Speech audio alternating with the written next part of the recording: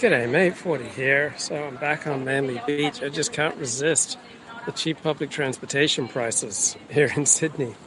So I've been all around Sydney and I'm spending on average 67 cents a day, like $1 Australian. For $1 Australian, I'm riding light rail to Circular Quay, the Sydney Opera House in the Central Business District of Sydney. And then I'm getting on the ferry to Manly, riding the ferry to Manly, which I used to think was like $8, $10, $12, $15 Australian. Well, somehow I'm only spending $1 Australian, 67 cents American, like all day, all day transportation needs. I could just ride on the Sydney ferry through Sydney Harbour like all day. It's such a joy. So very windy day today. So we'll see how the wind affects the sound quality. You can tell me if the sound quality is just too bad. But been traveling around Sydney, listening to Dr. Mark Shapiro, who's a professor of Jewish thought at a Jesuit university, and here he is talking about woke culture. He's not very happy about woke culture. Something, I'll tell you what annoys me, and I know some people will disagree with me, but I'm going to show you what annoys me very much, because I take you, when you come on the trips, I take you to great places, and I show you great things. In fact, those who will be with me in Italy, we're going to be entering the venue. So tell me about the sound quality, because tremendous amount of wind, and I won't persist if the sound quality is too bad. But let's get some Uncle Mark Shapiro here. So anyway, the point about Mark Shapiro is his father is Edward Shapiro, an historian of Jews in America. And Edward Shapiro went to school in Washington, D.C. with Werner Wolf. Remember Werner Wolf, the sportscaster? He used to do the morning show on CBS back in the 1980s with Diane Sawyer. And his catchphrase was, "Let's go to the videotape." So, okay, so far the sound is fine. So Werner Wolf went to school with Mark Shapiro's dad, Edward Shapiro. The Venice Ghetto in 2 weeks, and right as you enter the ghetto, right on the side, you have the actual declaration from the day the ghetto was established, almost 500 years ago, in which it states that the Jews, no one's allowed in here, and the Jews are not allowed to leave, and they have to be here at night, and non-Jews are not allowed to enter, whatever. I forget the exact last show. When you come. So the whole idea of a ghetto for Jews, right, sounds absolutely horrible from a 21st century perspective. But, I mean, is not Orthodox Judaism a form of a Torah ghetto? I mean, I'm sure there are traditional Jews who believe that Hashem gave the Jews the Torah written and oral so that they may be fenced in and protect the gentle goyim of creation, because the Jews would be fenced in by all the restrictions of the Torah written and oral. Also, better to live in a ghetto than to get slaughtered outside the ghetto, or to have a dramatic increase in social tension, resentment, hatred, fear of Jews. So if living in a ghetto made it easier for non-Jews to accept the presence of Jews in their midst, then at that time and place, I can think of a lot worse options. You come with me to Vienna, smack in the middle of the main square, right at the top there, you have a terrible anti-Semitic thing. And all throughout Europe, you see these things. And these are important, I think, to see, to show. People today don't read them, they don't pay attention to them. Who can read the Latin going into the Venice Ghetto, what it says about the Jews? But when you lead a tour, this is what you want to see, and this is important stuff. And you have in Germany, on a number of churches, you have, many of the churches have, not many, a few of the churches have this, here, hold on, find you something and show you something here, because you might have heard of the, So anyway, how are you feeling about the magnificent Dallas Cowboys victory today? 40-3 of the Minnesota Vikings. This is the biggest road victory in Dallas Cowboys history. And so I'm feeling good. The Cowboys now 7-3, looking strong to make the playoffs. And it helps me to get over the pain of yesterday's 48-45 USC victory over UCLA. I'm a Bruin, went to UCLA back in the 1980s to study economics. And I'm walking around Manly, right, on Sydney's North Shore, like checking in with my phone on every play. What a heartbreaking loss. DTR, Dorian Thompson-Robinson, the UCLA quarterback, threw 3 interceptions and lost a fumble. So 4 turnovers thanks to DTR. Right, he was driving for what would have been the winning touchdown against USC. and in the last minute throws an interception. And I was just thinking about that. Like, I was very intensely into the game, but I get no social reinforcement, right, in Sydney for my sporting allegiances. So without social reinforcement, your allegiances tend to wane, whether it's to Judaism, to sports, to your culture, whatever it is that's important to you. If you're not getting social reinforcement from other people, right, your passions and commitments are going to attenuate, right? They're going to get weaker, right? We need other people. We need community to build up a feeling of connection. So one of the great things about sports is a connection with other people. What's the national team? Bloody hell, this is wind. But without people to bond with, all right, there's no shared sense of creating a common reality, and no shared, unity and synchronicity with other people, and no bond. Does your passion for sports ball impede your spiritual progress? Well, it can. I'll have to leave it to you to judge whether or not it's impeding my spiritual progress. Like, I like to start the day out with about an hour of 12-step work, on the phone with sponsees, on a meeting, listening to a talk.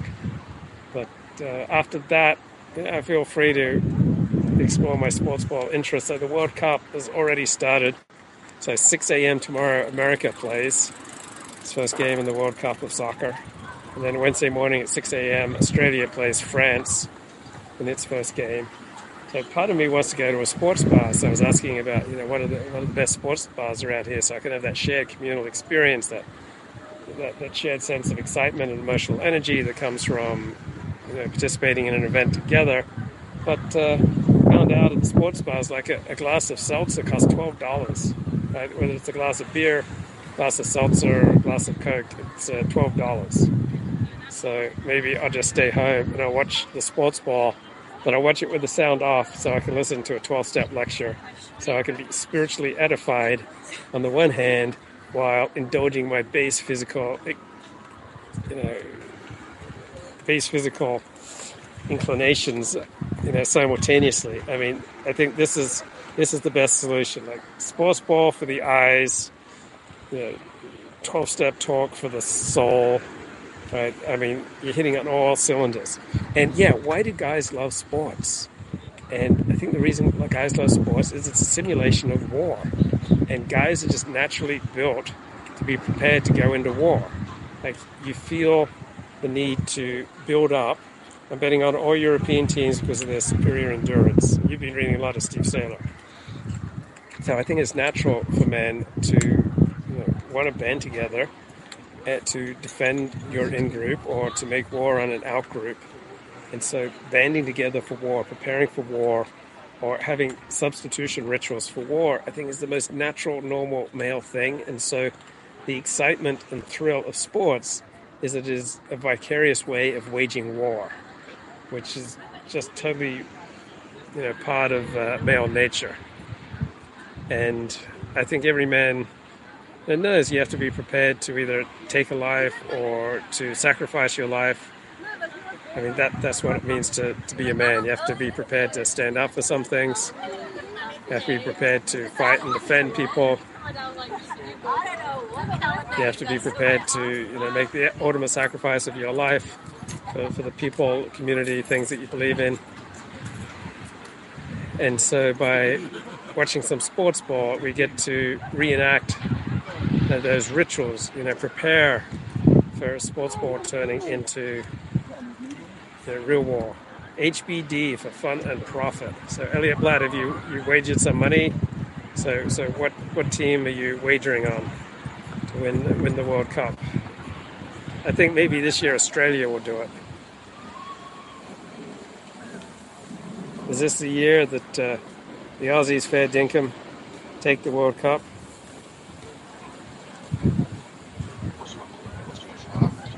Share my screen again. The Ecclesia and Synagogue. So this is the big one in Strasbourg, the famous one. Although now it's in a museum and it's replaced by replicas, but you have at various churches. So I definitely can't bet on sports ball. Like, that's a form of excitement. It's just too potent for me. I went crazy betting on sports ball. And one guy took me to the cleaners. Somehow he knew about horse racing. And I ended up owing him thousands of dollars in high school and just settled with him for like 200. Because there was one point where he owed me over 1,000. I allowed him to settle for pennies on the dollar. Germany. Hello, people. Okay. All right, this is Dr. Mark Shapiro, scholar of modern Jewish thought. Churches, you have examples of this. So you have on the left the church standing triumphant, on the right the synagogue, blindfolded because the Jews are blinded to the truth, and she's, I guess, looks a little wanton, usually it's described. And this is important, and I don't think anyone today going into a church looks at that and is influenced by this, but it's important. Now you have the Jew sow. This is another common image of the Jews suckling on a pig, because of course we don't eat pig. And you have this in woodcuts, and here you have it in Wittenberg, which is Martin Luther's church. As a historian, this is the sort of thing which really brings to life what, for hundreds of years, people walking into a church saw and how it turned them against the Jews. Now, of course, today in a place in Germany, no one's going to church. In all of Europe, they don't go to church anymore. But, and no one who's anti-Semitic is being anti-Semitic because of an image of, which I don't even know what it means anymore, and it's on the top, shame on the full rush. But this is important historically. So then you have, I didn't call a cover, in my opinion, to the top German court, because you have, in the era of cancel culture, you have where is it, the description of, you have this Jewish individual who's been suing for years. I think it's described here. The plaintiff, since 2018, to have the sculpture removed. Just like they removed Confederate statues, to remove this sculpture. Yeah, so I blame that Schmendrick, that schmuck, who's going around suing churches and public institutions for maintaining this artwork. But I also blame the legal system for allowing it. Like, how did we end the culture for encouraging this kind of sense of victimization and outrage and wanting to activate cancel culture? So individuals don't act in a vacuum, right? I'm a UCLA Bruins fan, but the longer I spend in Australia, the weaker my attachment to the UCLA Bruins because I'm getting no social reinforcement. How much cottaging is going on in Manly? This is a wholesome, manly place. All right, there's no cottaging going on in Manly. Right, this is not Beverly Hills, man. This is not San Francisco. This is not New York City. There's no cottaging going on here. Right, I'm panning around. Do you see any cottaging going on? No cottaging. This is a cottaging-free zone. Sculpture, because it's anti-Semitic. It shouldn't be on now. Now, despite the fact that the Jewish community, as it says here, created a site of remembrance, incorporating the sculpture. I don't know what to say. What can I say? It annoys me to no end that some Jewish person wants to remove the historical evidence of the anti-Semitism of Martin Luther in his own church. And it's not only a violation against history, it's a violation against, we should know the history of anti-Semitism, and it hurts my tours, because when I go to these places, I want to be able to point to it, and I don't want to, otherwise, who knows, they'll destroy it, they'll send it to a museum. It's like what they did with all the statues in America. No one knows where they are, they put them away somewhere, and I don't like it. And it annoys me. It's a do-gooder, and I don't like these do-gooders, because, and no one's going to the church anyway, believe me. They don't go to churches anymore. So what can I say? If they ever took them down, I'd be very, very annoyed. But in terms of tours, since a number of you asked, I would just briefly share something with you, and I do want to make a correction. I spoke a lot about Europe. I took my son. It was a nice trip, and I'm just going to show you a couple pictures here. You might recall when I told you a number of times how the women don't go. I spent Shabbos again there. The women don't go to shul, and that's true. I did not. Yeah, so all this tearing down of statues is just crazy. Like, destroying remembrances of our history is insane. Someone should mount a march in Virginia or Charlottesville to protest the tearing down of these Civil War statues. It's a shanda.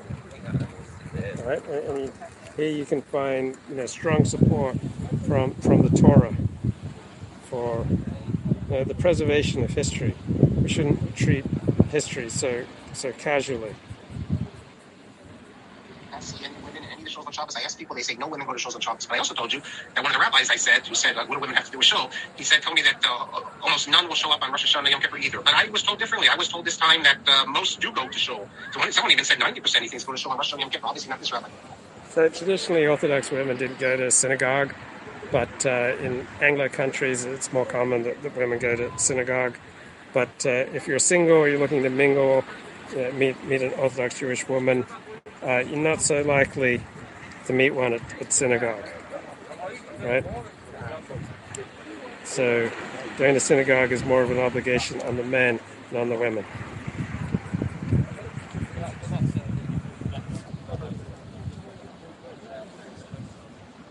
Oops. Trying to get everything queued up here. So, and a number of them go to hear shofar, and but that's the only time. Also, that in Purim. In fact, let me show you something. I even was in one of the new shows. Well, not new show, newer show, but they even built an Ezras Nashi. Here it is. 15 years ago, he showed me. So you see that even in Jerba, there's been some changes going on.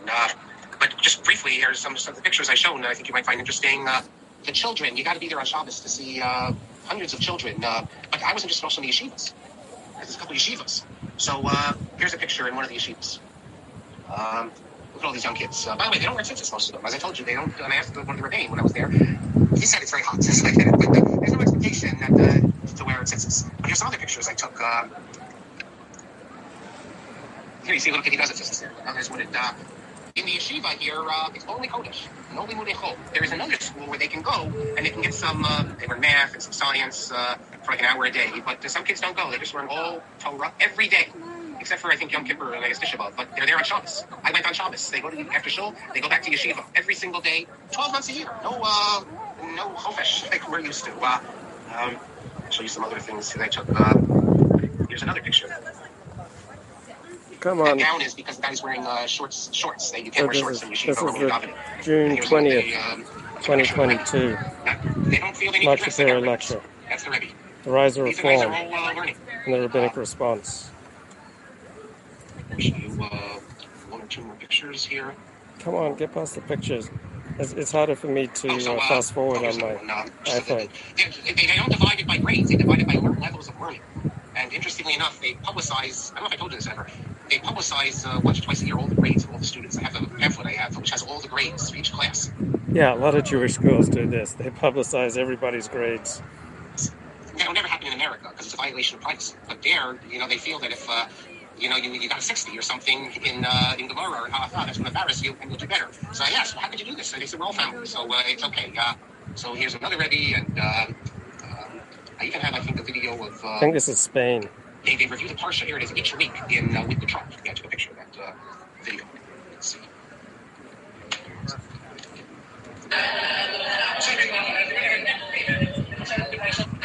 So by the time they're older, they know the whole Torah by heart with the Trump. When you go into the shul, you have to wear a gown. If you don't have... if you have shorts. So, for example, this is my son putting on his tefillin in one of the shuls. You have to wear this gown, which is strange. And there's 14 shuls in Germany, including one in the shul. So Germany, not Spain. All the people who have their shops there. And the final thing I want to show you is 14 shuls in Germany, total? This is in a place called Zarsis. I also had short sign, which is near Libya. So much so that my phone was being charged a lot of money. It wasn't on the Verizon plan because it was going through Libya, believe it or not. And but they have a whole community there, all Arabic speaking. The only place in the world where you get Arabic speaking children who are Jewish. And so you don't think it was all research and going out there. There's lots of fun. If we ever have a trip there, here I am in the Sahara. That was a lot of fun. So that's our brethren in Tunisia, in Jerba. Oh, it's very challenging, by the way, for Zionists, because although they're very big Zionists, they don't do Tafnun, they do Halal without a bracha on Yom HaSmut. They don't do Tafnun the only place in the world the day before Yom HaSmut, and the day after Yom HaSmut. 3 days. Yet they do not want any of their children going to Israel, because after the state was declared and many of them went, they became Masorati or irreligious, and everyone in Jerba, all 1,200, are all Shomer Shabbos, all the children, because the only culture is the Jewish culture and the Arab culture, and they know to be an Arab. But if you go to Israel, half these people, you see that. Elliot Blatt says, I've been spending a lot of time listening to interviews with scammers, all right, who've gone to prison. So why are you doing that? Bro, you should stream at noon Sydney time, which is, 5%, 5 p.m. Pacific. Well, isn't that basically what I'm doing? It's just 1:52 p.m. here in Sydney right now. On a Monday. Groups, they would just merge in with, Masorati Sfardim, but not really halachic. So, who can argue with them? It would happen. So they want all their kids to remain there, and the community's growing. It's the only Jewish community in our world that's growing, and it's, like I said, it's something to behold. Okay. Yeah, Elliot Blatt, why are you listening to all these interviews with wicked people? Shouldn't you be listening to interviews with, holy, righteous, Gedolim, the great rabbis? End of that. Let me go 5 more minutes. I have other things I want to get to, but I'll get to next week. I got to show you another thing. This is unbelievable.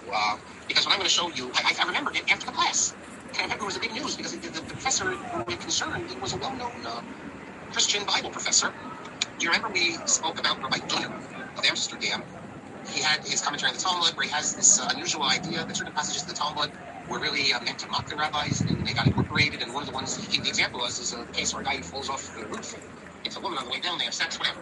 Now, I think this is, I don't talk to me, think the standard view, and this, of course, the correct view, is that the Talmud will sometimes get crazy cases. Yeah, Elliot Blatt says feelings of emptiness leads to drug use, out of control drug use leads to crime. Okay, so plug this show into your emptiness and we'll forestall the descent into drug use and crime. Not that it never could happen, but they want to get the most extreme case. When we were in Gemara when I was young, we'd ask questions about the cases, and the Rav would say, kasha f'maisa. No, it's kasha f'maisa. And the Gemara sometimes would give these extreme cases. Sometimes the extreme cases that it covers anything imaginable. But there was this professor. And maybe the way to approach it is like... And for years, he would give this case, this story, and he would use it to contrast, at least he claims, to contrast with Christianity. That in Christianity, if you have the intention, but you don't do it, you still get credit in Judaism. If you don't have the intention, it can still have significance. I forget the exact details. I actually think he probably was using it as an example to show the foolishness of Jewish law, that it deals with all these extreme cases. But if you can believe it, this is going back already to the 90s. It's not just something happening today. I think we only have snowflakes today. And Elliot Blatt says, I try to understand things that seem irrational on the surface. Yeah, so do I. I think that's one of the many things that bonds us. Because I just don't like that explanation, people are just stupid or people are irrational. I think if you put a little effort in, you can understand why people do what they do. Where on the surface, it seems absolutely inexplicable. Listen to this story. This very progressive, which they call woke Christian seminary, protested that telling the story of the Talmud made her feel safe or abused or whatever. It was some nonsensical thing. And the professor was, disciplined. And she charged that by using the story, the lecture unreasonably interfered with academic performance. He was put on probation. He had to apologize. He was told to get therapy and never to be enrolled as a female student, even though he had taught this passage for many years. Now, what's interesting is in all the articles about this, in one of the articles, they got to Rav Aaron Soloveitchik. He says, Rav Aaron says the professor made an innocent statement and he quoted Talmud correctly. He says Rav Aaron Soloveitchik, a noted Talmudist and dean of Brisk Rabbinical College of Chicago, people should stop reading their own prejudicial ideas into the Talmud. It's like what's against the Talmud. But this is interesting. Sexual or textual harassment. And then you have another one. Unintended sex leads to unintended fall. Textual harassment. Have you ever suffered from textual harassment? Professor files suit over charge of harassment. I just Googled it. These were the three that came up because I remember it was a big case. But there's many others. Really, really crazy. Let me go 2 more minutes. In terms of Rich Shemay, I thank the person who commented on the video on YouTube and also Avi Katz for reaching out to Rabbi Jaffe, the head of Maimonides now. So this is a June 20th, 2022 Mark Shapiro lecture, The Rise of Reform Judaism, the Rabbinic Response. And this is just a day before the Roe v. Wade decision is handed down by the U.S. Supreme Court. That they do not, from already in Days of the World, they do not say Rich Shemay. And anyone who wants more details on it, you find it in this book by Rabbi Benjamin Hamburger, Minhag Shoshet Minhag Ashkenaz, first volume. He has a whole discussion of Rich Shemay, how Rich Shemay this was not Ashkenaz Minhag. And you can go look out. Other things are... Yeah, Elliot Blatt says modern life is low effort, low enchantment. So, Elliot, what do you think about what I was listening to yesterday? It says that psychedelics can have an integrating effect, right? So it helps to give you distance, helps you to see connections between things that you would not otherwise see. I heard this on the Parrot Room on Mickey Kaus's annual weekly talk with Robert Wright. So have you experienced the integrative power of psychedelics helping you to see connections between things that you previously didn't see, helping you to get needed distance from your life and a sense of peace with your decisions? I want to get to, but I'll do this next class, including the Rambam, and I was writing my memory and not teaching a child illness, profession, why he doesn't record it. I was also in Paris on the way back. I'll share some halachic interesting things that I saw in Paris, and I think you'll find interesting because we take for granted just the opposite, because we don't live in a place where it doesn't get the sun doesn't set until almost 10 o'clock at night. Many people, because we live, maybe at the end of class I'll get to it, they assume certain things. Okay, the chat says psychedelics are overrated. You've done them dozens of times and you are unchanged. Things about Jewish life because they live in time zone where... So I know people have taken ketamine as part of an overall therapeutic regimen. So it's not just ketamine on its own, it's ketamine plus psychotherapy. So it's like liberalism. Liberalism can never survive on its own. Yeah, you get a distance from your own personal story. often we need distance from our own stories. But I know people who've gotten benefit from a ketamine regimen. You need ketamine plus therapy, just like with liberalism. You need liberalism plus nationalism, or liberalism plus socialism. Like liberalism always demands, a plus element for it to work. So liberalism is just a set of principles. It's not really a system of governance. Where things are relatively easy. And I also want to get to, I want to Rafal Breuer and his commentary on Shearer Sherry. I'll get to that as well. But it's already time, so I want to pick up now where we left off. Especially since I do want to wrap up to a certain extent, if I can, by next class, because then I'm going to be off for a while, for a couple months. But let us begin. If you recall, and if not, I encourage you to go to the videotape. And as Werner Wolf used to say, Werner Wolf was together with my father in school in Washington, D.C. But if you remember him from the news, you can go to the YouTube or the Torah Motion and you can listen to it. We're in the middle of dealing with Abraham Geiger. Elliot, you don't believe in chemical shortcuts, but bro, you haven't tried modafinil.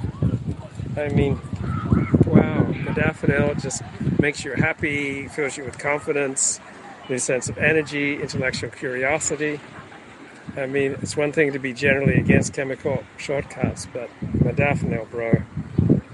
Wow. I took some this morning, feeling great, full of confidence. Geiger and his approach. So let me pick up just by saying that according to Geiger, and he's clear about this, in the battle between Pharisees and Sadducees. So Abraham Geiger was a little bit like Martin Luther for Christians. So Abraham Geiger was one of the leading founding rabbis of the Reform Judaism movement. Everyone wants to be a Pharisee, the Orthodox. That's what they're called. Now, the Orthodox are the modern Sadducees. Just like the Sadducees died out because they couldn't change with the times, and the temple was destroyed. They were so attached to the temple they couldn't adapt, and therefore they disappeared. So too the Orthodox, the traditionalists, now that we're into the era of emancipation and things are being welcomed into the modern state, the traditionalists live like this. They can only live in a ghetto when they control people, don't allow them to live the way they want to live. And therefore he had no doubt that the Orthodox would not be able to. Yeah, that's true. Whenever Jews have had a choice, they've generally, the majority of them have chosen not to be Orthodox. Right? Jews given a choice, the majority of them choose not to be Orthodox Jews. Now you could say that, Geiger has been proven wrong.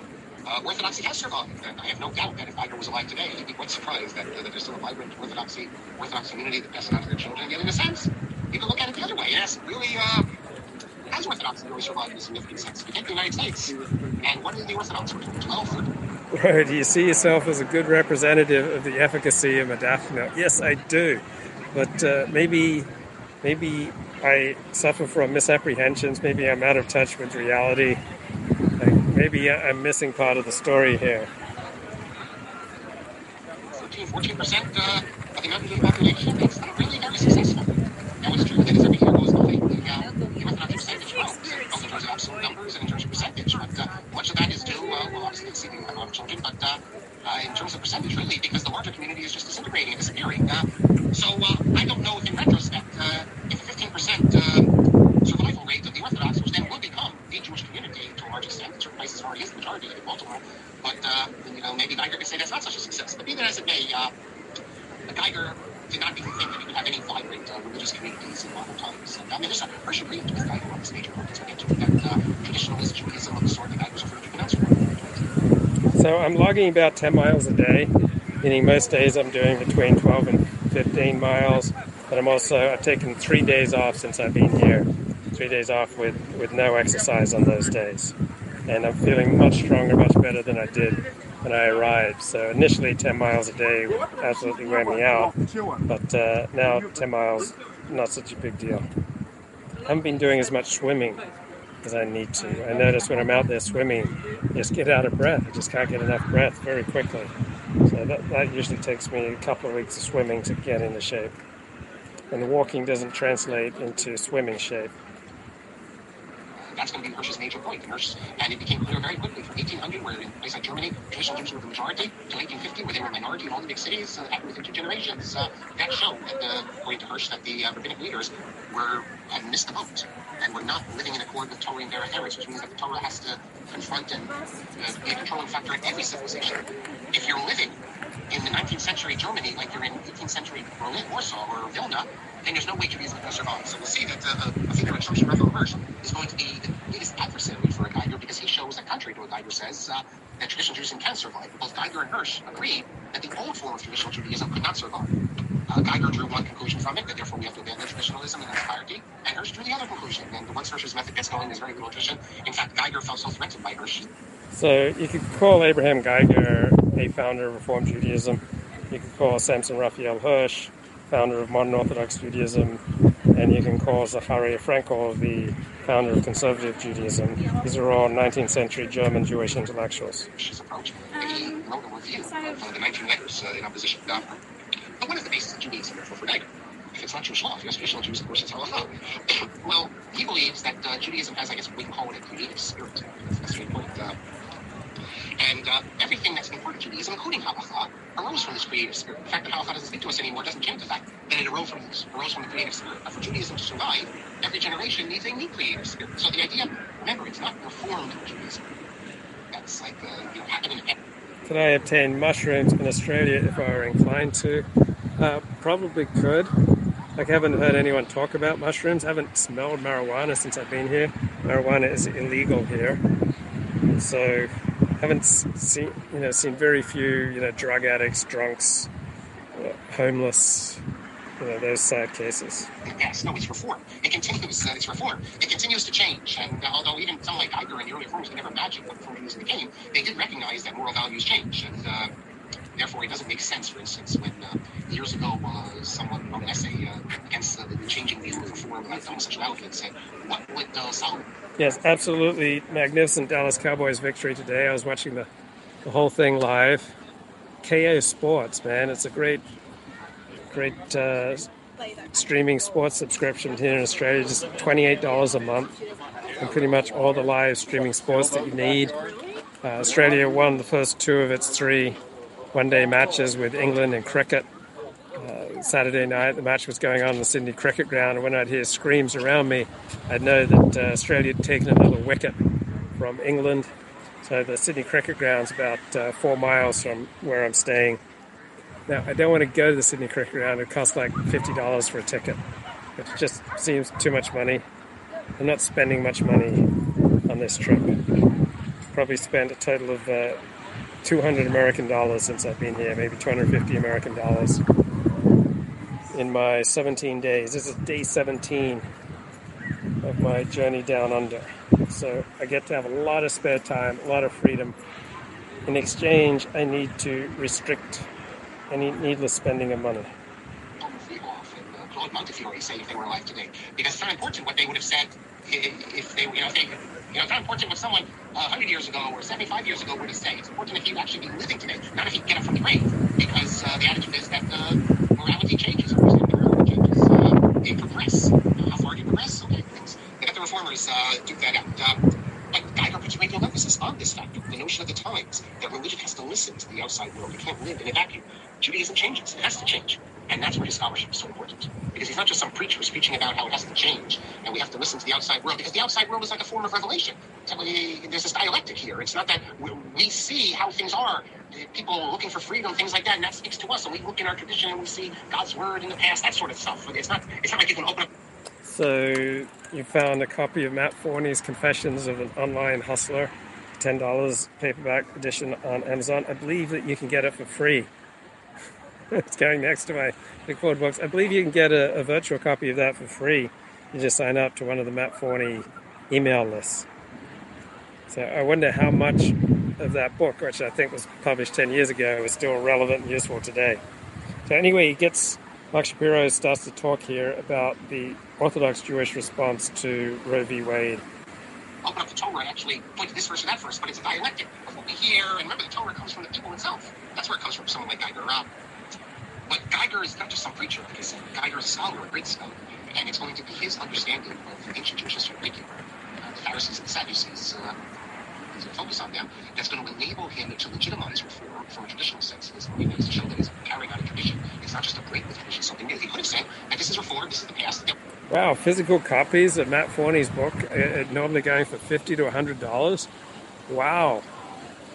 I don't think that my books are selling for that much money. Way to go, Matt. There were reformers who said this. That this is how we used to live, and now we understand we have to live differently, and therefore it's a break, and we create a new type of religion for other people. No, Tigers sees he wants to create a historical link, and he does this through his scholarship to legitimize reform, because now reform is so effective, and his views in this are seen most clearly in a book that he wrote, which is a work of scholarship, but is more than a work of scholarship. You can get it, I see, on Amazon, and reprint, and in paperback, Urschrift, and Reception, der Abhängigkeit von der inneren Entwicklung des Judentums. So the original source and the translations of the Bible and its connection to the development of Judaism. So what is this book? Well, it's a study of the Targumim and Septuagint and what we can learn about. So the Targumim are rabbinic commentaries about 2,000 years old, and he's also talking about a Greek, the Septuagint is a Greek translation of the Bible, of the Hebrew Bible. About how Judaism developed based on this. We all know that there's Targums. Do I believe the media is trying to protect Caroline Eliason and Sam Bankman-Fried? I certainly think so when you look at that puff piece in the New York Times. But they're also getting a lot of critical scrutiny. But yeah, I think they got so much positive press because they echoed the media's left-wing orientation. So if you echo the values that the media upholds, you're much more likely to get positive press. I mean, if they'd been right-wing and donating to VDARE, they would have gotten destroyed. Yeah, Sam Bankman-Fried. So, yeah. We have a ruling class, and they're predominantly on the left. And so there's simply a way of speaking if you generally want to get along with elites. Elites in the professions, elites in the media, elites in non-governmental organizations. All right, there's a certain left-wing way of speaking, and Sam Bankman-Fried and Caroline Eliason have mastered that. Now, I really think if only Caroline got to know me, I could make her mine. That's my brave prediction. Caroline, if you're listening to this, please reach out. I'm here for you. Is the Aramaic translation. Open up any Hebrews, but also you have Uncles. You have other Targums. You have Targum in Navi, you have Jonathan, Targum Jonathan, you have the Tuvim Targum, Paul Jonathan Stein, and on the Torah you have a Targum. So these are 2,000-year-old rabbinic commentaries on the Bible. The Targum is not referred to as pseudo-Jonathan, because it's called Targum Yonatan, but we know Yonatan didn't write it. In fact, the reason it's called Targum Yonatan is because originally it was tough apostrophe Yud, and the printer thought that was Yonatan, but actually it refers to Yerushalmi, Targum Yerushalmi. And there's a fragmentary Yerushalmi with another Yerushalmi, it's called Targum Yofiti. So there are two Talmuds. There's the Babylonian Talmud, which was produced in Iraq about 1,500 to 2,000 years ago, and there's the Jerusalem Talmud, which was produced in Jerusalem. The Babylonian Talmud is the dominant one in Jewish life. It gets 100 times as much attention as the Jerusalem Talmud. Leftists aware that their hysterical reactions to benign events such as Trump on Twitter only serve to feed their enemies. Yeah, but it doesn't just serve their enemies. They're also whipping up enthusiasm and fundraising and emotional fervor on their own side. So when you have one side of the political spectrum getting hysterical, one question to ask is, what reaction is this creating from their enemies? Another question to ask, what reaction is this creating from people who are in the middle? And then the next question to ask is, what reaction is this creating among members of your own team? So if you can fire up your base, right, and fire up the other party's base, right, then on the face of it, you're dealing with kind of an even reaction. So the main thing is, do you fire up your base more than you fire up the opposition? And that seems to be the formula for winning. You want to fire up your base more than you fire up the opposition, and you also want to increase the odds of people who are undecided moving into your camp. That's what the name was given to celebrate the Vatican. So we have a number of Targumim. Other than Uncles, the others are more extensive, very midrashic. We have the Septuagint, which is a Greek translation of the Torah. We have Vulgate, obviously, the Latin translation. We have, in terms of ancient versions, we have Samaritan texts, and we also have testimony of ancient texts, the Talmud, Midrash, other sources. So there's a lot to work on in this regard. What Iger's going to tell us is that there's a whole history to Judaism that, in a certain measure, we can see through these ancient texts. No one really had argued this before. to the extent that Geiger, to be speaking in terms of grand theological ideas, is true. As was Okay, you say today's leftism and today's leftists seem so lacking in self-awareness, it's unsustainable. Well, they're incredibly successful. So maybe because they control almost all of our major institutions, because they dominate the cultural means of production, maybe that has allowed them to become more slovenly and lazy and self-indulgent. So that's one possible answer. Another is maybe they're so dominant in today's America because they are sufficiently self-aware to be effective. I mean, it's hard to say that the center-left and the left have not been effective. They dominate most of our institutions. We'll see. Even before Geiger, it had been argued that the scribes, the Sophrim, and even the Masoretes, we'll see about the Masoretes, the ones who punctuated the Torah, had altered the original text. We'll talk about the Sophrim. But Geiger's going to go much further because he's going to offer a complete discussion of this phenomenon. And is the Anti-Defamation League aware that their actions actually jeopardize Jews? I don't think they are. I don't think they believe that.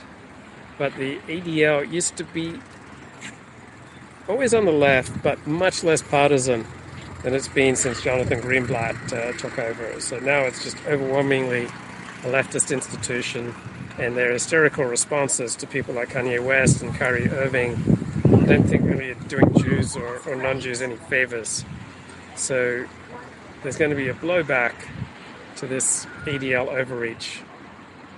But how severe the blowback?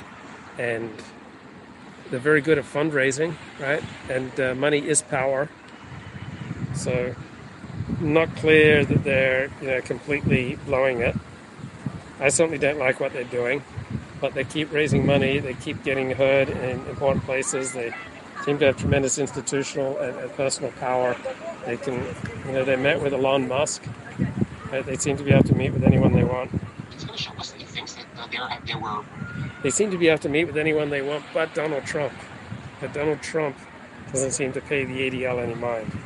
evolving views, theological views, religious views, and we can see the remnants of them in the various versions of the Targumim, and this affects theology, it also affects halakha. Before Geiger, most people said, well, these are mistakes, these are errors, copyist errors, translation errors. But Geiger said, no, these are not errors, these are not mistakes. These are different halakha positions, different ideologies. Who is writing these checks to the ADL? Some of it's, old Jews who are afraid that the Cossacks are coming. A lot of it is secular Jews who don't really practice Judaism but still want some kind of purpose or meaning in their lives. So fighting bigotry and anti-Semitism kind of fills that hole, that lack of meaning in their life. So I think that's part of it. And then it's a way to, pay them off, so that you curry favor with the right people. Theological positions that we see in the ancient texts, and of course the upshot of all this is going to be that Judaism is constantly evolving, constantly being changed, because the rabbis are the ones who put together, basically pushed out all these texts and these ideas for their own reasons, as we said. In fact, he says that in these early texts we see the struggle between the Pharisees and the Sadducees, and as well as all sorts of other political and religious struggles. But with the destruction of the Beis HaMikdash, then the Pharisees are in charge, and they were able to set the text of the Torah. They were able to remove all these other types of Judaism and create one text. So the situation reflects the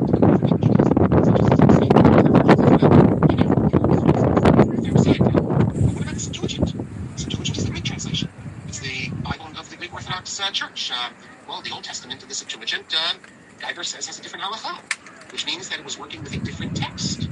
And Geiger thinks that what we have, our text, we call the Masoretic text, was actually altered for ideological reasons to reflect the new halakha. Namely, the Pharisees created a new halakha. Of course, Geiger's a new Pharisee, so he can also create a new halakha. That's what... Okay, halakha means the way or Torah law, Jewish law is halakha. So halakhic means abiding by Jewish law. That's why this isn't just scholarship, but this is scholarship to make a point, to prove something. If you can show that the Pharisees were engaged in reforms, that is, they didn't like earlier halachot, and therefore they reformed them and came with their own halachot, and then they changed the text of the Torah to reflect their own halachot, well then Geiger is part of historical continuum, and he can do the same.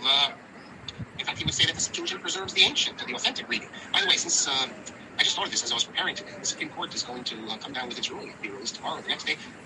you sort of know what it's going to say. I shouldn't say that because you never know, based on the leak, that Roe versus Wade is going to be overturned, and this has led the last few weeks to great disputes in the Orthodox world. I'm thinking of Torah Motions in Canada, so maybe they don't feel the weight of this moment, because I think maybe you should have a class or two discussions on it. Because on the one hand, you have people like Rabbi J. David Blythe coming out like an evangelical preacher, saying that the Orthodox Jews should feel a debt of gratitude to the Catholic Church for fighting this battle that we have been on the sideline side. And on the other hand, you have Rabbi Jeremy Weeder, the complete other side, gave a very interesting interview on Scott Kahn. He was with Brandeis with me. His podcast, The Orthodox Conundrum, in which Rabbi Jeremy Weeder very eloquently explains why it's in Orthodox Jews' interests to support Roe versus Wade, and how overturning this would be a terrible thing, and I guess to have everyone in the middle. In fact, I was shocked. There was an audio from a user of Herschel Schachter. Now, I don't think there's anyone more liberal about abortion than Herschel Schachter. He's talking about abortions in the 9th month for good reasons, and I don't get that until Eliezer says until the 7th month. And Schachter saying he doesn't understand it, so why you can't put it in the 9th month if it's an important reason. And he's talking about a case of a Beis Yaakov girl, running in London, she got pregnant, and it was a Beis Yaakov girl, and they allowed her to have an abortion, but then he says until the 9th. So in traditional Judaism, is the rabbi seen as a scholar or a mystic? A rabbi just means you passed a test. So if you're talking about a congregational rabbi, you're talking about someone who kind of ministers to the needs of the congregation, like in large part a social worker. So most Jewish congregations don't look for a rabbi who is a Torah scholar. Right? They look at someone who's going to remember their name, is amiable, friendly, uplifting person to be around, someone who can help you out, provide wisdom and guidance. CNN is calling the location controversial. Wonder why? Does someone involved say something transphobic? What location? What are you talking about there with regard to CNN? So, very few congregations seek a rabbi who's a mystic. That's more of a very particular orientation. So there'll probably be 50 times as many congregations that seek a rabbi who's a Torah scholar as opposed to a mystic. And then there are probably 10 times as many congregations who seek a rabbi who provides excellent pastoral care. That's even more important than being a Torah scholar. With regard to the World Cup in Qatar, you're telling me that Qatar is not on board with the trans revolution? It's very sad to hear. That's right. I know a lot about the issue. As far as I know, there's never been a post saying unless it's a matter of life and death for the woman, but not for these other concerns. Have an abortion in the 9th month. I was in shock to hear Schachter say it. But so I can tell you that in the Orthodox world, the views go from all the way on the right to all the way on the left, and all arguing from Torah sources. And what should be our position? So if I put my 2 cents in, I think maybe Rabbi Feldman should. It's not an issue in Canada, I think, but it's a big issue in America, and it's coming down soon. Well, we have one of the most liberal abortion laws in the world. I don't think there are no restrictions on abortion as far as I know in Canada. There was big debates. Henry Morgenthaler, those who know, was an Auschwitz survivor. He went to jail a few times because he was giving abortions when they were illegal in Canada. Now it's totally legalized. There's no law restricting it, and I'm with you. I'm very much in favor of Roe versus Wade. I'm with Jeremy Weeder. It's good for the Orthodox Faith to have Roe versus Wade, but that's what Roe versus Wade ended at 6 months. It's not like Canada, we're in the 9th month or something. I don't know that there's any prohibition. There's not. You can do it into the 9th month. You can correct me if I'm wrong. A lot of Canadians are on tonight, but I think there's the Supreme Court. There was a lot of Supreme Court threw it out years ago, and Parliament has never passed an abortion law as far as I know. And it's made a lot of research. What do I think of anti-natalism? As put forward by David Benatar. I don't know David Benatar. I'm opposed to anti-natalism.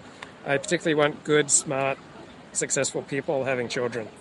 And I want, criminally inclined types, parasitic types that have been on welfare for generations, stupid types, all right, people with massive health problems. I prefer that they don't reproduce.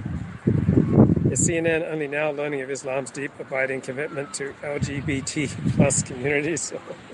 You know what they say, when America sneezes, we get your whole Canada, so that's the expression. Listen, when a woman's 9 months pregnant, she can give birth tomorrow when you permit an abortion. I didn't think, I'm just saying.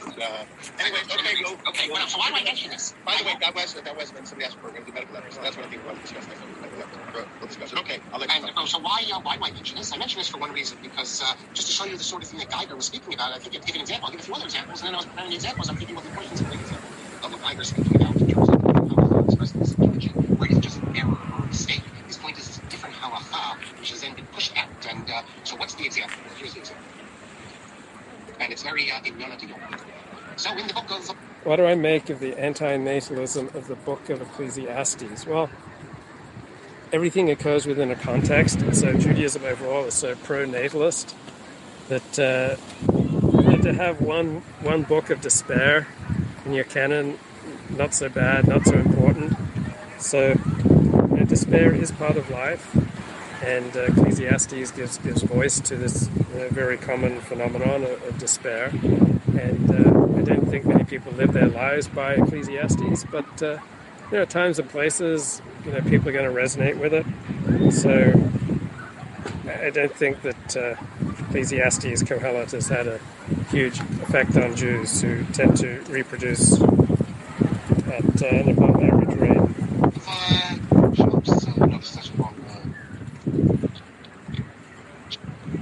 Okay, apparently some of the construction workers in Qatar were illegals from Nepal. They were jailed and were not allowed to buy tickets for the World Cup. That's very sad. Very, very sad. Let me find some more highlights here from... They need something to guide them. They need some personal life. If you don't have traditional religion, you need to fill it with something to give your life meaning. So there's been a lot. Hello. The universal Jewish concern is the upper straight of the Jews. There's those Jews who are everyone. But because we had this connection to God, that God spoke to us, that we felt the sense of spirituality, the sense of an existence of God, and through the use of our reason, we were able, before others, this is going to be part of the idea of the mission of ethical monotheism, to come up with important ideas that any civilized society needs. Now, there is going to be a tension here between the stress on... So now I'm on to the June 27th Mark Shapiro lecture here, The Rise of Reform and the Rabbinic Response. So talking about largely 19th century Germany. Reason and revelation, because although Geiger puts a stress on reason, there were many Reform leaders who actually believed in revelation of the Torah. There were plenty of Reform leaders who, in contrast to Geiger, were complete believers that the Torah was revealed in its entirety. However, they believed that... So I see a lot of things in the news media kind of bemoaning how many construction workers died or were injured in building all these stadiums. Well, none of them are slaves. None of them were forced to go there. Like, workers went to Qatar because among all their options, this was the best option they saw for making money. So yeah, it was working in extreme heat, but it's not like they had a plethora of opportunities, or they could just work from home, producing legal documents. All right, so everything comes with a risk. Poverty comes with some pretty big life and death risks. That within the Torah, it was also understood that the laws are not eternal. They only apply in an era like you saw when you live among idolaters and pagans. That the Torah itself doesn't wish for you to keep the ceremonial ritual law. But they believe the moral law was part of divine revelation. So much so that Isaac Mayer Wise refused to hire Louis Ginsburg to teach in Cincinnati at the Hebrew Union College because he suspected that Louis Ginsburg wasn't adherent to the higher criticism. And Isaac Mayer Wise, the Reform leader, believed in Torah in its entirety. For Geiger, the outer core is up. So that's interesting. Isaac Mayer Wise was one of probably the most important American Jewish Reform rabbi in the 19th century, and he wouldn't hire Louis Ginsburg because Louis Ginsburg believed in the higher criticism. So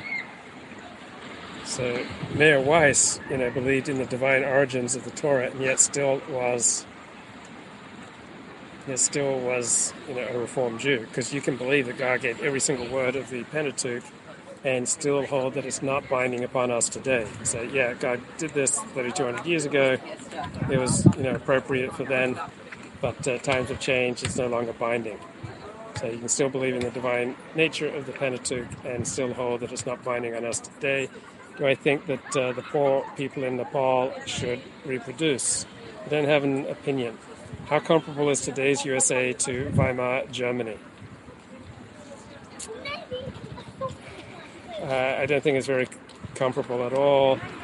Yeah, my father believed in, accepted biblical criticism and the documentary hypothesis, and he would often say the Bible was perfect for its purpose, that the Bible was, a work of man inspired by God, but that the fullest divine revelation was in the person of Jesus. So Christians have Jesus, that's their divine hook. Jews don't have Jesus, so it's much more important from a Jewish perspective that you regard the Torah as divine. My father, probably a little more theologically conservative, but he was kind of center-right theologically. And there's another question there from John Smith. Did my dad believe in evolution?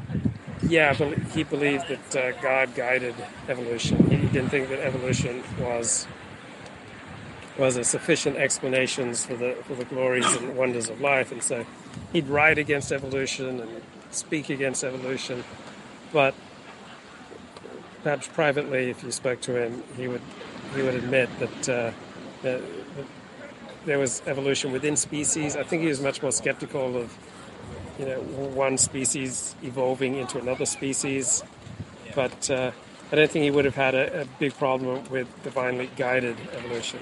Ecclesiastes and Job were President Eisenhower's favorite New Testament books, but they're both in the Old Testament. Obviously, this is what we call the ceremonial laws, but none of this is eternal. It was valuable. It had its place, but we moved beyond it. Very different than Mendelssohn. As we saw from Mendelssohn, the ritual laws are eternal. They're binding. You can never get rid of them. For Geiger, you know what's binding? The moral law is binding. It's for, in Geiger's day, everyone knew what the moral law was. As we've seen in recent years, what used to be thought to be moral, today immoral, today. Yeah, my father definitely did not believe that the world was 6,000 years old. He thought that was ridiculous. He accepted scientific explanations that the world was billions of years old.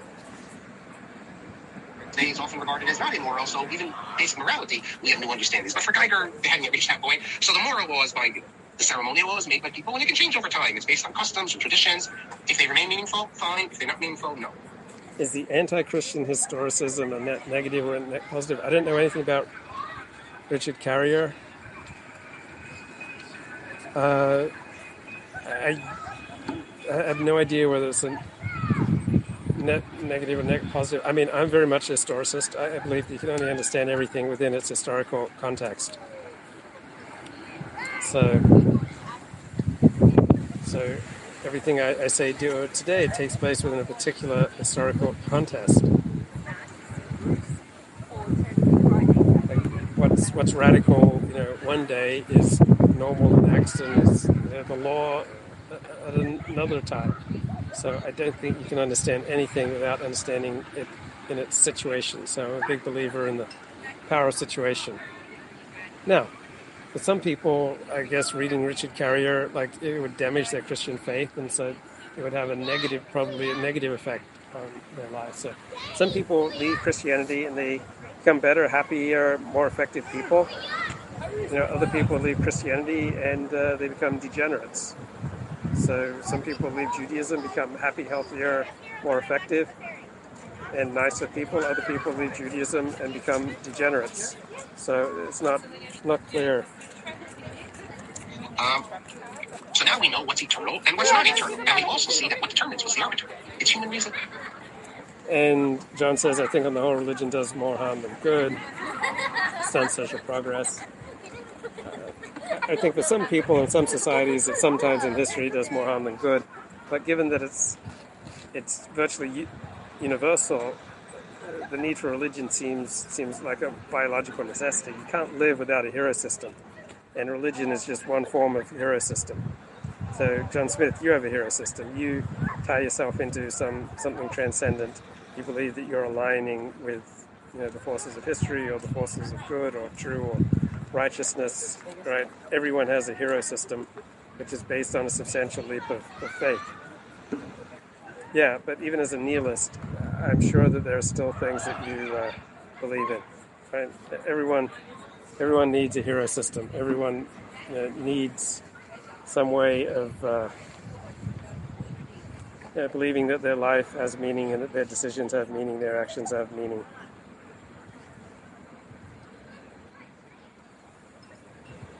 It's conscience. But this doesn't mean that everything is reason. No, I would say that, remember, Judaism is a religion. It's not just some sort of Aristotelian understanding of how to live. And every generation is going to express itself in ways that are spiritual. But every generation has to find it. Every generation will find ceremonies that speak to them. So Geiger is not saying get rid of ceremonies. Rather, we find ceremonies that speak to us. And every generation will find them. But the job of the ceremonies is simply to give us religious inspiration. But they're like the kernel. They can be changed. It is true that there were some reformers, even proto-reformers, who were almost carrots, in that they wanted to get rid of the Talmud, and they wanted to go back just to the Bible, but this is not Geiger's way. Geiger saw the Talmud as another stage in the development of Judaism. The rabbinic period is an important stage, and it's an authentic stage, but we've moved beyond it. And Geiger speaks about how in our contemporary strivings we will listen to the voices of the ancients, and to discover the genuine spirit in the Talmud. But the point is that there's a spirit in the Bible, and a spirit in the Talmud. Every generation moves on. What is the essence? Yeah, Elliot Blatt says, I find people without a link to the transcendent boring. So some kind of link to the transcendent seems to be almost a biological necessity. That everybody has some sort of code that they live by. Everybody subscribes to some sort of hero system to give their life transcendent meaning, whether they're religious or secular. Judaism, if you can point to an essence for Geiger. And Geiger points to the prophets. If you want to know what the essence is, in a spiritual sense, we know, as I said, the Ten Commandments, things like that, but if you want to see how it plays out in action, look to the prophets. The prophets, for Geiger, they recognize that the rituals were secondary. And there's all sorts of psukim where the prophets speak about, the prophets say, you were commanded on sacrifice, hard to know what they mean. But when you were commanded, the Torah is full of these commandments. So it seems to be that they're saying that these are not the essential commands, the most important commands. So for Geiger, if you look at the prophets, what do they have? They have concern for the poor, concern for the widow, concern for the orphan. The rituals and their usefulness, they stand in opposition to... Okay, what is a hero system exactly? So most people are scared to death of insignificance. Most people are scared to death of the idea that their life has no meaning or purpose, and that when they're gone, it won't make any difference. So to ward off this feeling of insignificance, people subscribe to some sort of hero system. So for some people, it's science, right? The pursuit of scientific truth, whatever virtues they ascribe to science, right? That's what gives their life meaning. And so they will slave all day and all night. They're in the service of science because that gives their life meaning. Other people get their meaning in life from their sports team. So they kind of merge their identity into that of their sports team. And, their sports team serves the role of, heroes and prophets and teachers and people who walk the true and the good path in life. So hero system is some sort of system that transcends yourself, and that by attaching yourself to it, you get meaning. So for a Jewish hero system, by performing the commandments of Judaism, following the dictates of Judaism, participating in Judaism, you connect yourself to like a 4,000-year-old tradition. And so you're part of something that goes, goes way back in history and will go, far forward in history. So you're not insignificant. You're part of, an eternal people that will last thousands of years forward. John says, I have found embracing the meaningless of life, particularly my life, has been a relief and not a burden psychologically. And then other people get meaning in life out of gardening, all right? They feel themselves part of nature, part of the cultivation of nature, the beautification of nature, the horticulture, right? Just absolutely absorbs them. And so by absorbing themselves into horticulture, they feel attached to something that transcends their own individual life. Other people transcend their life by belonging to a 12-step program, so helping people with a particular addiction. That gives their life long-lasting meaning that goes beyond them because they've been able to help other people, and these people will help others, and so there may be a long chain of people that they've been able to help. Other people get their meaning in life from fishing, from pursuing hobbies, woodworking, creating beautiful things, and showing other people how to create beautiful things, the pursuit of beauty, and the aesthetic.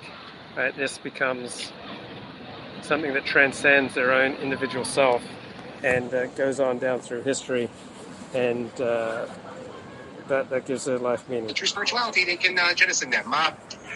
Today we call this social justice. And they believed in God.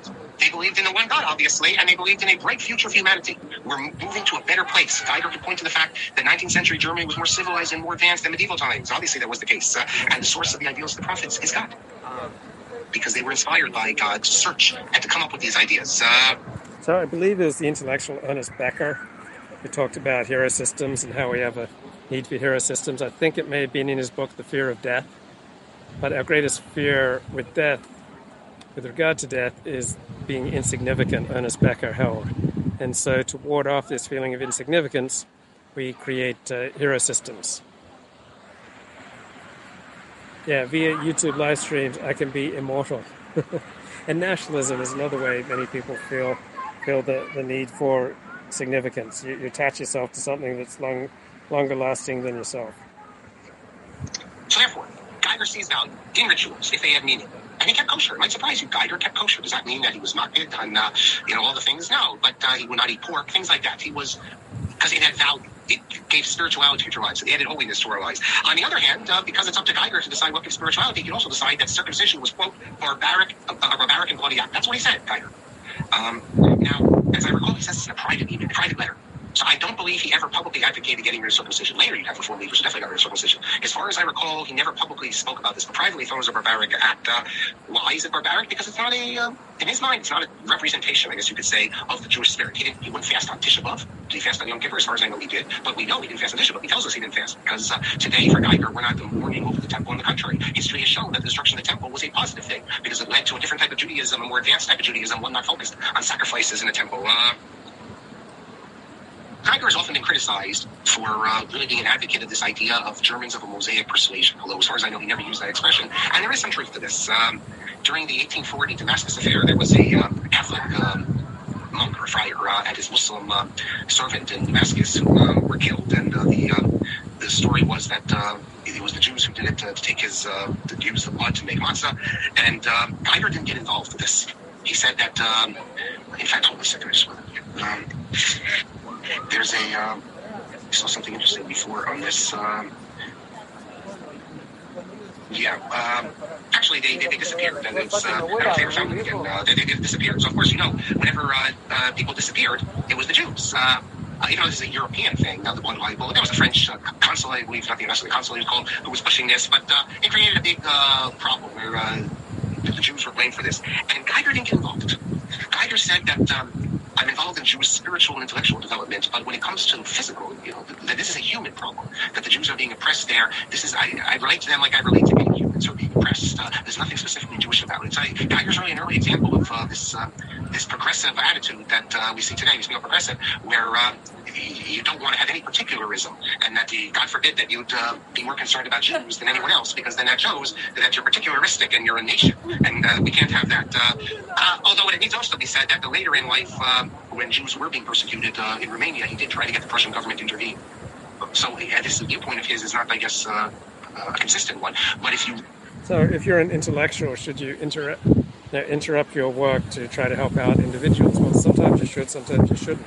And sometimes your intellectual work is more important than helping out individuals. Maybe you're not going to be particularly effective at helping out individuals. So there are always many ways to distract yourself, but I think it helps in life to have some sort of primary mission and to put your primary energy into that primary mission. To read his essay or his letter explaining why he doesn't intervene or why he doesn't want to intervene in the Damascus affair, it's really, I even have it here, it's really pathetic. He says, that which goes on among the Jews living in the uncivilized country is of trifling importance. He says the only thing that interests him, the universal Jewish concern, is the upper stratum of the Jews. There's those Jews who are advanced intellectually and spiritually. So it's really it's a reflection. It's no different, I think, than how the German Jews related to many of the East European Jews as well. That they looked at them almost as a different species. He said it's a good humanitarian deed to take up the cause, but it's not a Jewish problem per se. Kind of, you see this with Paul Gottfried, right? Paul Gottfried, his ancestors are from Germany, so there's been tendency in Jewish life for Jews from Western Europe and Central Europe to look down on Eastern European Jews as uncultured and fanatical and barbaric and as a entirely different species, just wild-eyed and fanatical. So Jews of Western European origins like Paul Gottfried, Hungarian, yeah. So Jews from Western Central European origins, right, they tend to come from hundreds of years with generally positive views of non-Jews, respect and admiration for the accomplishments of non-Jews, while Jews from Eastern European backgrounds, they had ancestors who for hundreds of years lived in an atmosphere of mutual, fear and loathing of non-Jews. So Jews of Western European origins tended to be more affluent, tended to be the first Jews to the United States. They tend to look down on their wild-eyed, uncouth, uncultured, Eastern European brothers as, a different species. Yeah. Nevertheless, I think in conclusion, So Jews of Eastern European origins tend to be much more radical in their politics, whether radical right or left. Jews of Western European origins tend to be much more centrist, center-right, tend to be Republicans. About this, you have to say that he was a proud Jew, because like I said, in his own way, he didn't believe in reform to gain equality. He thought equality would come, but he didn't That's not what it was about. And he also didn't believe in a radical break with tradition that so many other reformers wanted it. And he was honest enough to acknowledge that Judaism is still developing. And it's hard to know where in the end it would end up. He supported reform, obviously, but it had to be historical and not revolution. Even Holstein was engaged in revolution. He wasn't. So really, when you look at reformers, Geiger is not the most radical. On the contrary. In fact, earlier, at first he thought that the rabbis could push, I saw this in Michael Meyer, that the rabbis could push the reform. But later, he sort of backed off and said that the people will push the reform and the rabbis go along with it. Okay, so now let me ask the question. Geiger's a proud Jew. But what's valuable about being Jewish? Why be Jewish? What does Judaism add to the 19th century in Germany? Such an advanced culture, advanced Protestant culture, great philosophers. Okay, any comment on the sinification of Sydney? Well, the Chinese Communist Party is definitely trying to use money and bribery and everything they can to influence Australian politics. You have Australian politicians who being convicted of taking bribes from the Chinese communists. Chinese have bought a ton of real estate in Australia in general and in Sydney in particular. But Australia's woken up to the Chinese threat. Australia's been pretty tough against China the past 3 years, so I don't see Australia as just a bunch of dupes. I don't see Australia just lying on the bed and getting screwed by China.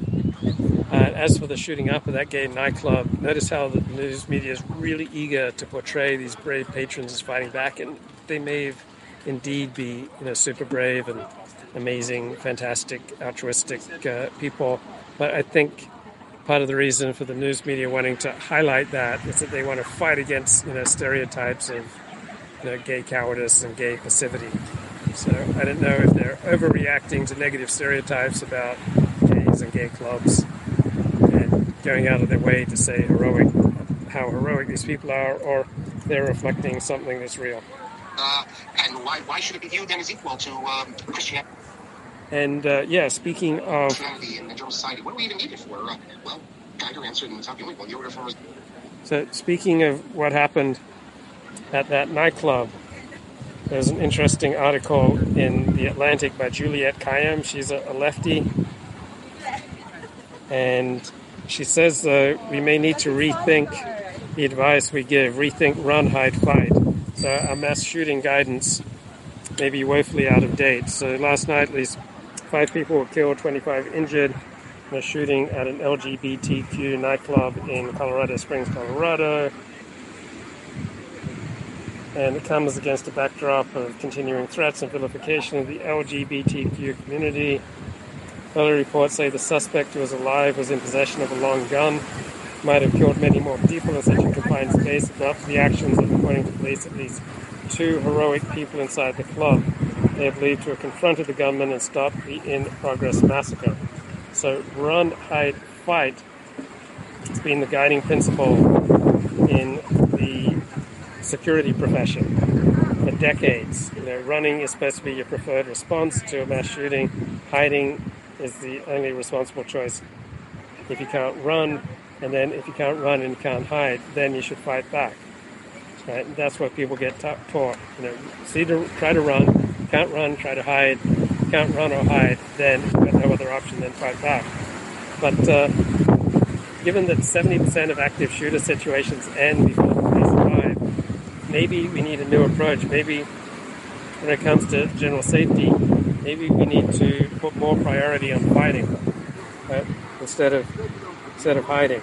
But maybe we need to encourage people to not primarily look to run, don't primarily look to hide. Maybe we need to encourage people to look to fight. And maybe we need more concealed carry as well. It's a lot easier to fight when you have a gun. So a lot of mass shootings have been ended by people fighting a gunman. And they've often sacrificed their lives, but they prevented much wider loss of life. Sometimes these mass shootings have been prevented by good people carrying guns. Back to Mark Shapiro. All the reformers answered this question, and they coined this expression, which we know in English as the mission of Israel. And now, what does it mean, mission of Israel? Mission is like Jews being missionaries, like going out and converting people. We have not done that in a long, long time. Although, if you look in the New Testament, there's a passage there that speaks about Jews looking to get converts, and we know about this. Herod's forefathers, his grandparents, great-grandparents, I forget now, were forced to be converted. in converts. But that's not what it means. The mission of Israel, as Geiger and other Reform leaders see it, is that Jews have a mission to disseminate the moral teachings of Judaism to the rest of the world. And not by converting them, but by bringing them in their own religions to knowledge of these doctrines that we Jews possess. We have. So it was the Reform in the 19th century who started advocating for ethical monotheism. There's one God whose primary demand of his creatures is ethical behavior. I don't think we'll ever have concealed carry legislation in Australia. No, not right now. There seems to be absolutely no impetus. The Australians are absolutely convinced the reason they're so safe is because they make it next to impossible to, legally own and carry a gun. So right now I don't see any significant public sentiment for concealed carry in Australia. All the doctrines that you see in the Ten Commandments and doctrines about helping the poor and the widow, all these things, doctrines of a pure God. This is going to be one of the issues because they do believe in a pure idea of God. So Jesus is going to be a problem. So although they don't want to rock the boat, Reform leaders understand that there still is something important that Judaism could give to the West, namely a more pure idea of Judaism, because men like Geiger obviously rejected the idea that God is in human form of Jesus. So we Jews, although we're small, we're a minority, we're going to teach you. That's our mission. We're going to teach you not just through doctrines, but through our life. We live a moral life. Jews are not involved in war. Jews are involved in immorality, much less than everyone else. So we've preserved a moral, pure way of life. And we're going to model it for the world. Sound ethnocentric? It was. And believe it or not, that's the reason why, of all the Reform doctrines, today Reform Jews, this is the one they want nothing to do with. Because can you imagine Reform Jews today speak about the mission of Israel? That makes it seem like we're better than other people, or that we have something special. No, that's going to be something that modern Reformers don't want. But for people like Geiger, we are going to, through modeling this, through the mission of Israel, we will help bring the world, the nations of the world, to the Messianic era. Now, what's the Messianic era? The Messianic era, it has nothing to do with prophets or supernatural interventions or anything like that. The Messianic era, or personal aside for that matter, the Messianic era is an era when the world, like Isaiah says, there's no more war, when people respect one another, when they live in peace. That is the Messianic era. That's what God wants. Earlier generations couldn't appreciate this. They could only imagine a time, because they were living among pagans and barbarians, they could only imagine a time when they'd have to leave these pagans and barbarians and make their way from the four corners of the earth to the land of Israel, where they could create a moral society. That's why they imagine this Messianic vision of return to Israel and building the temple. But today, we live among civilized people, dignified people. So therefore, we have no desire, and God doesn't have a desire for us to return to the land of Israel and start worshiping in an old-fashioned way. No, the Messianic era will take place in every civilized society, and that's what God wants. So it's monotheism, it's personal morality, and it's joined even early on with what we would call social justice. And the social, although the ethical monotheism has been jettisoned from Reform Judaism today because it seems too ethnocentric and too haughty, I guess, that makes us too special. Social justice, not only has it not been jettisoned, social justice for Reform Judaism became the central feature of Reform. So this message that Jews had a divine mission to teach the world about ethical monotheism, this is what got me so excited in the early 1990s. Dennis Prager's presentation of Judaism as the embodiment, the quintessence of ethical monotheism. Right? This has got my motor going during my conversion to Judaism. Judaism, where everyone is called to. So now I've changed my thinking. I don't think people are primarily changed ethically, morally by instruction such as ethical monotheism. I think people are primarily morally improved by improving the quality of their connections. First of all, with themselves. Second of all, with other people. So people are at ease with themselves, and their friends, family, community tend to be at ease with others and tend to generally act in a pro-social and ethical way. Right? People who are alienated from themselves, alienated from other people, alienated from the community, people who lack close connections, these are the most dangerous people. Right? And so far more important than inculcating people in ethical monotheism is anything you can do to help people come to terms with themselves, with their own flaws, their own reality, their own history, and come to terms with the flawed nature of other people around them so that they can then move on to have better relations with themselves, first of all, and with others. And then people tend to behave much more ethically. Help improve social welfare of society is a hallmark. It's a defining characteristic today. They term it tikkun olam. Tikkun olam, it's only really from the 1960s that tikkun olam comes to mean social justice. Tikkun olam has Messianic connotations, and if you go back to the Talmud, you can... So tikkun olam, repairing the world, is in the Aleinu prayer, which goes back approximately 2,000 years. But that's repairing the world under the rule of God. It's not, repairing the world under left-wing socialist politics. So this notion that tikkun olam means left-wing social justice politics, that's only about 50 years old. You can have similar type expressions that talk about, making good decrees so that the society functions. But tikkun olam, in the sense, it's a great expression. And I don't know who was the first to coin it, but I believe it's from the 60s, certainly not in the 50s. But in the 50s, you had people speaking about civil rights, things like that. So you had this notion, look, if you get rid of Jewish law, if you don't have halacha, you need to fill it with something else. So what do you fill it with? You fill it with something which is part and parcel of Judaism. Social justice, I hate to say it, but if you start reading passages today from Isaiah, people think you're a Reformed Jew. You go into an Orthodox room, you start doing it, then I think you're a Reformed Jew. But that's because the Orthodox have forgotten a large measure, just like the Reformed forgot a large measure. So the Orthodox have only been focused on halacha, and the Reformed didn't have halacha, so they focus on Isaiah. But the truth is that they both are necessary, and they're both vital, and Isaiah himself kept halacha. So you can't get rid of them. You can't jettison it. If you look take a look in Vayikra, in chapter 18, 19, I forget which one it is, where you get the important psukim, just weights and measures, and carrying out the will of the poor people and all that. Right next to that, you have things dealing with no tattoos and shaving with a razor and sexual crimes. In other words, the ritual and the social and the moral, we combine it. They're all together, and you see that very clearly in that chapter. I think it's chapter 19 of Vayikra. Unlike what the Reform said, unlike what the Christians said, that you have to divide the ceremonial ritual. The ritual is only temporary, it's not eternal, so that we can get rid of, but we still can hold on to the moral. But you see that the ritual and the moral are intertwined, and you can't have one without the other. But it become a hallmark of the movement, the Reform movement of social justice, and even it's the Center for Social Action. It was directed by David Saperstein. I don't know if he's retired yet, but and the movement is committed to liberalism, it's not just progressivism, separation of church and state as well, but all these social justice states. In fact, Jacob Petrovsky comes from an Orthodox background. He's a leading Reform thinker. He wrote a very good book called Prayer Book Reform in Europe, and he has an article, a special article devoted to, it's called Karaite Tendencies in Early Reform, because you had some of these early Reform leaders who were so anti-rabbinic that they almost became Karaites. But he wrote in one of his last essays during the Judge Bork conference. Let me see here if I can quickly. So I never met Petrovsky. I always wanted to. He dies in 1991. So that was, so it was the 1980s. It was under Reagan that Judge Bork was, they nominated him. Am I right about that? Was it? Yeah, it was President Reagan. So Petrovsky wrote an essay in which he said he walked into a Reform synagogue. He was a leading Reform thinker. And he said, right as he walked in on the right, there was petitions there to send to your senator to oppose Judge Bork being raised to the Supreme Court. And he concluded from that Reform Judaism had failed because it had become liberalism with a Jewish flavor. And as an old Reform Jew, Petrovsky's point was that it's fine to be liberal, but Reform Judaism can't just be a branch of the Democratic Party. It has to be Judaism. And Republicans also have to be welcome in Reform Judaism. Let me make another point before I go on. Instead, I don't. It's tough sometimes. I think for a conservative with a small c Jew to be Reformed because the movement itself is so tied to social justice. And but it's not just the Reform movement. We see this in the world at large as well. Yeah, if you go to a Reform synagogue, right, at most 5% of the congregation will be on the right, and 99% of rabbis, Reform rabbis, are on the left. Conservative congregation, probably more than 90% will be on the left. Fewer than 10% will be on the right. Modern Orthodox congregation, probably 60% will be Republicans, 40% Democrats. And then traditional Orthodox will be 80-90% Republicans to 10-20% Democrats.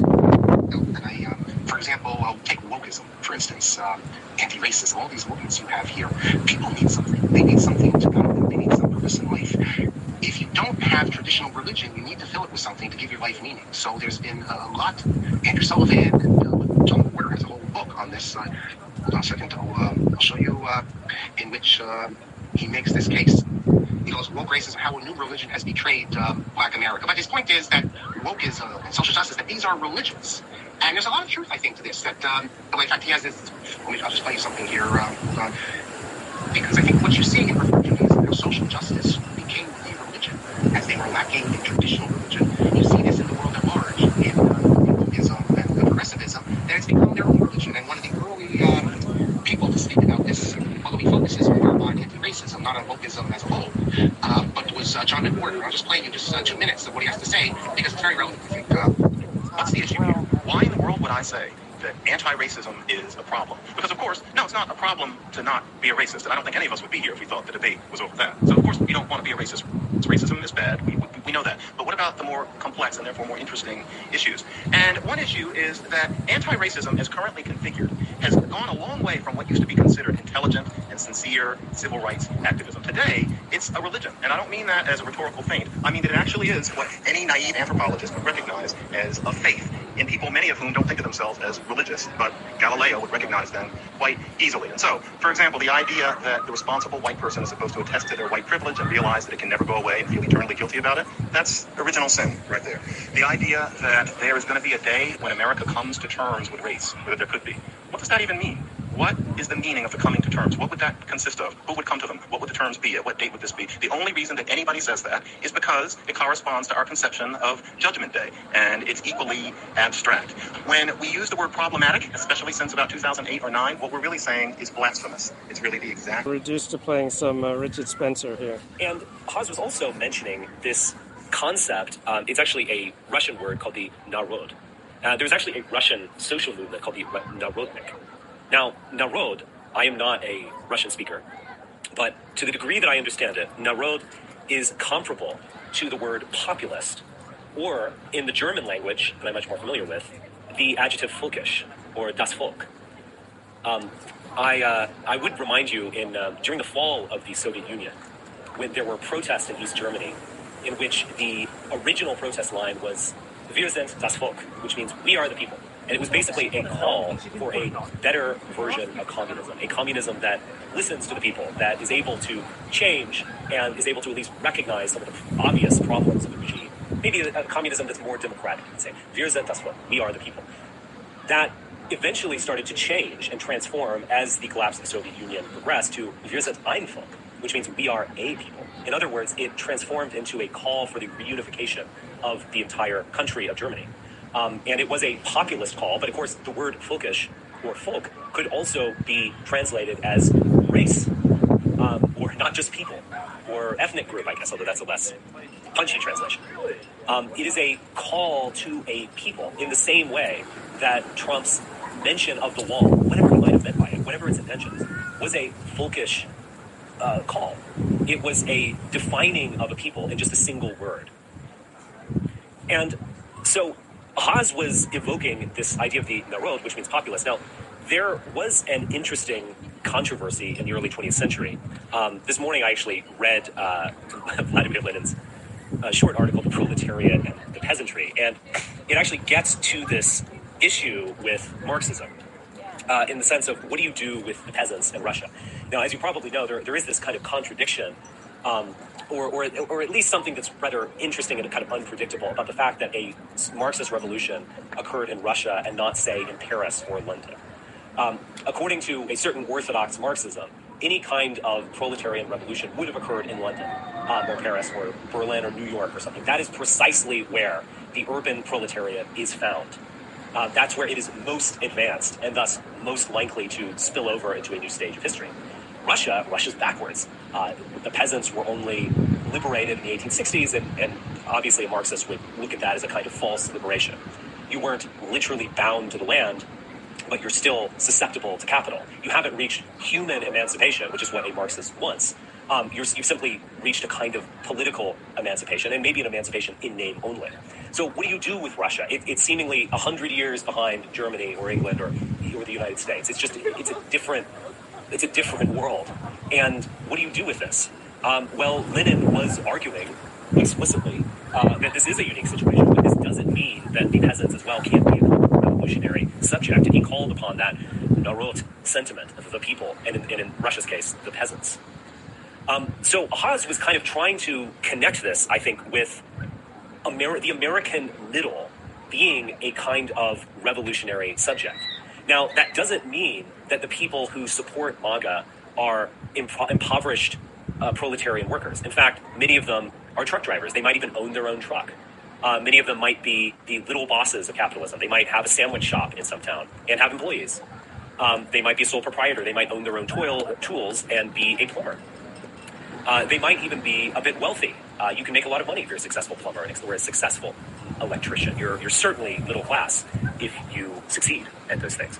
But he sees them as revolutionary in the sense that they are totally alienated from a mainstream institutions in the way that... Right, so as the left dominates almost all our institutions, people feel alienated who aren't on the left, and they want to overthrow our current elites. That seems normal, natural, healthy. Depends how you go about it. You can go about it in a stupid, destructive, illegal, criminal, idiotic way, or you can do it in a smart, productive way. That other proletarian forces are not. And so, he was using the metaphor of a barista. It's like a girl who works at a coffee shop and who has a undergraduate degree from NYU and is working as a barista and votes for Joe Biden. She's in a way not alienated from the institutions. Even if she makes $25,000 a year and an electrician in Nebraska makes $90,000 a year, but is kind of, again, alienated from contemporary American institutions. So obviously someone who's, say, working on Wall Street or is a professor. Okay, so anyone who's right-wing is going to be alienated from our dominant institutions today, which are seemingly controlled by the left. A public or private institution, or even a public school teacher, or someone in corporate America. They have so much to lose by a social transformation. A social transformation that would jeopardize the system that they ultimately benefit from in big ways, in the case of the Wall Street executive, and in small ways, I would say, in the case of a public school teacher. But nevertheless, they are tied to the system. They want it to succeed, and they might even protect it with their life, because it gives them their livelihood, you could say.